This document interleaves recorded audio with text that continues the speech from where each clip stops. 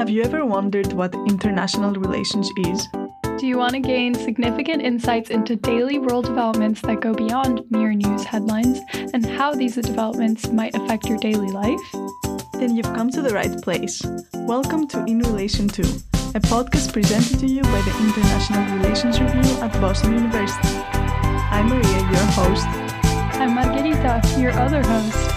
If you're interested in anything related to international affairs and politics, then you should definitely stay tuned to the future bi-weekly episodes of In Relation To.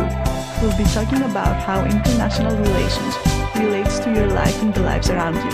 We'll bring you news from around the world, in-depth analysis of political, economic and cultural trends, and prominent guest speakers from the international affairs community.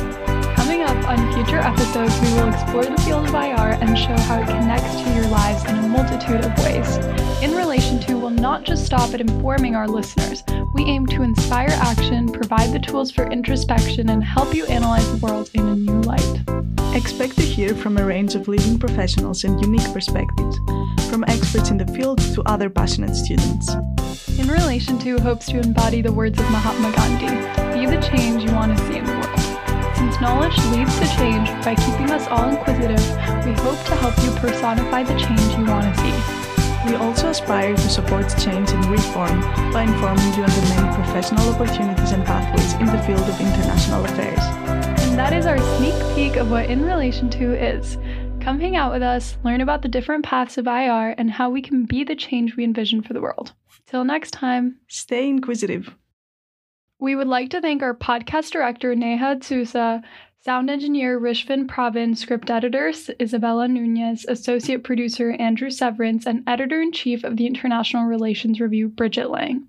We can't forget the Boston University International Affairs Organization. If you have any comments or questions, feel free to reach out to us at inrelationto@buiaa.org. Welcome, my name is Margarita, and today we will be discussing what is going on with the tech industry. For almost a year now, the once believed to be a titan industry has been experiencing a severe crisis marked by unemployment and confusion. We will look at the backstory to this crisis, how it is being handled, and what the future holds. So, this year has marked a recession for what seemed to be an untouchable golden sector, Silicon Valley's tech industry. Almost every major company, Amazon, Twitter, Google, Microsoft, Meta, and more, have announced massive layoffs over the past few months. In 2022 alone, there were 120,000 layoffs in the tech industry, a staggering statistic if you ask me, and 2023 is not looking much brighter. Just a few weeks ago, Google announced that it would lay off 12,000 workers, Amazon announced 10,000, and Spotify around 600. The slashes in workers between 2022 and 2023 amount to around 4% of the tech sector's employees. For years, working in one of Silicon Valley's so-called unicorn companies was regarded as a great, if not the greatest, achievement for anyone interested in tech. This idea also seemed to be reaffirmed with the pandemic, as tech companies saw stock values and revenue soar, largely due to the surge in e-commerce and increased use of technology. So, you may ask, what changed? In response to the boom brought on by the pandemic, tech companies began hiring unprecedented amount of workers, often competing with one another. As the pandemic receded, the tech companies that had engaged in the so-called hiring binge were hard hit with the consequences of an impending economic crisis. Many experts attribute the crisis in the industry to a bursting tech bubble. In very simplistic terms, the interest rate hikes from the overall economic recession have reduced the access to capital and have made future profits much less valuable. Furthermore, global spending on tech hardware was down 5% this past year. As the cost of living rose due to inflation, so did the cost that tech companies have had to bear to hire and maintain skilled workers. This all sums up to a pretty considerable number of obstacles to the tech industry's prosperity that we previously observed in the last decade. One interesting theory brought forth by Stanford professor Jeffrey Pfeffer argues that the ultimate explainer for this trend of massive layoffs is copycat behavior. Pfeffer argues that this behavior is dangerous for a plethora of reasons, most notably, though, because it has shown not to actually improve overall company performance. Severance packages cost money and reduce the morale and at times productivity of current workers. Pfeffer further dismisses the idea that massive layoffs are the result of a tech recession. Rather, he emphasizes that the role of social contagion and copycat behavior have played in this phenomenon. It is as if these companies are engaging in massive layoffs because it is quote-unquote trendy. So, now that we have discussed some of the potential causes of the crisis, it is time to analyze the different ways that companies are approaching the situation. Let's start off with a company that has been the object of extensive public scrutiny as of late. That is Twitter. As I'm sure many of us are aware, eccentric billionaire Elon Musk became the owner and CEO of Twitter in October of 2022. Shortly after his ascension to this role, a series of drastic changes were implemented, notably the mass firings.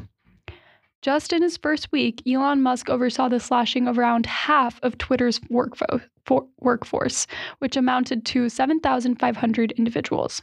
It is important to note that I don't mean to place all the blame on the new CEO, no matter how controversial he may be. In fact, there are concrete economic motivators backing Musk's actions. For example, in November 2022, Twitter was losing over $4 million per day. Accordingly, Musk tweeted that he was left with no choice. But how did Musk handle the necessary firings? Twitter laid off its workers via email or simply deactivated their company Gmail and Slack accounts.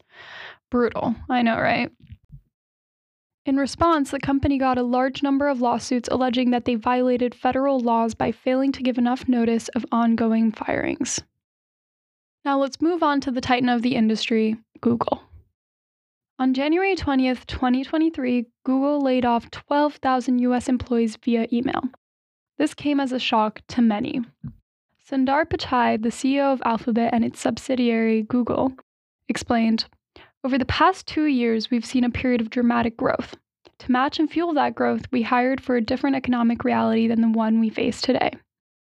He further stated that impacted employees will receive severance as their respective 2022 bonuses. Google had recently instituted a new review system called GRAD, which placed around 6% of its employees in low-ranking or low-performance positions. Within the context of an economic crisis, this new performance review system may have given Google the push and framework to conduct massive layoffs. Similarly to Twitter, Google has faced major backlash for its handling of the layoffs, particularly due to the fact that they were carried out via email. A software engineer, Justin Moore, stated, "So, after 15 and a half years at Google, I appear to have been let go via an automated account deactivation at 3 a.m. this morning as one of the lucky 12,000. These recounts reflect a rather grim reality. After all, no one would expect one of the most progressive and benefit-providing companies in the world to fire personnel via automated messages in the middle of the night. Additionally, the Alphabet Workers Union sustained that it was unacceptable for a company with $17 billion in revenue in the previous quarter to let go 12,000 individuals. If we have learned anything from Google and Twitter's handling of the situation, it is that no matter how entrenched you are in the tech industry, you should not employ technology to fire mass amounts of workers." So, after hearing staggering statistics and stories of disgruntled ex-employees, the future for tech and our economy as a whole may appear bleak.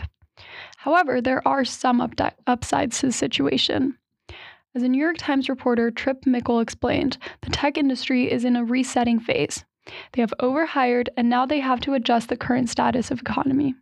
This is a natural economic process, and by looking at the fundamentals of most businesses, the industry is likely to remain fairly strong. Plus, these layouts are likely to have a positive impact on other more traditional industries, such as the federal government, the healthcare industry, and more, that need tech-savvy employees.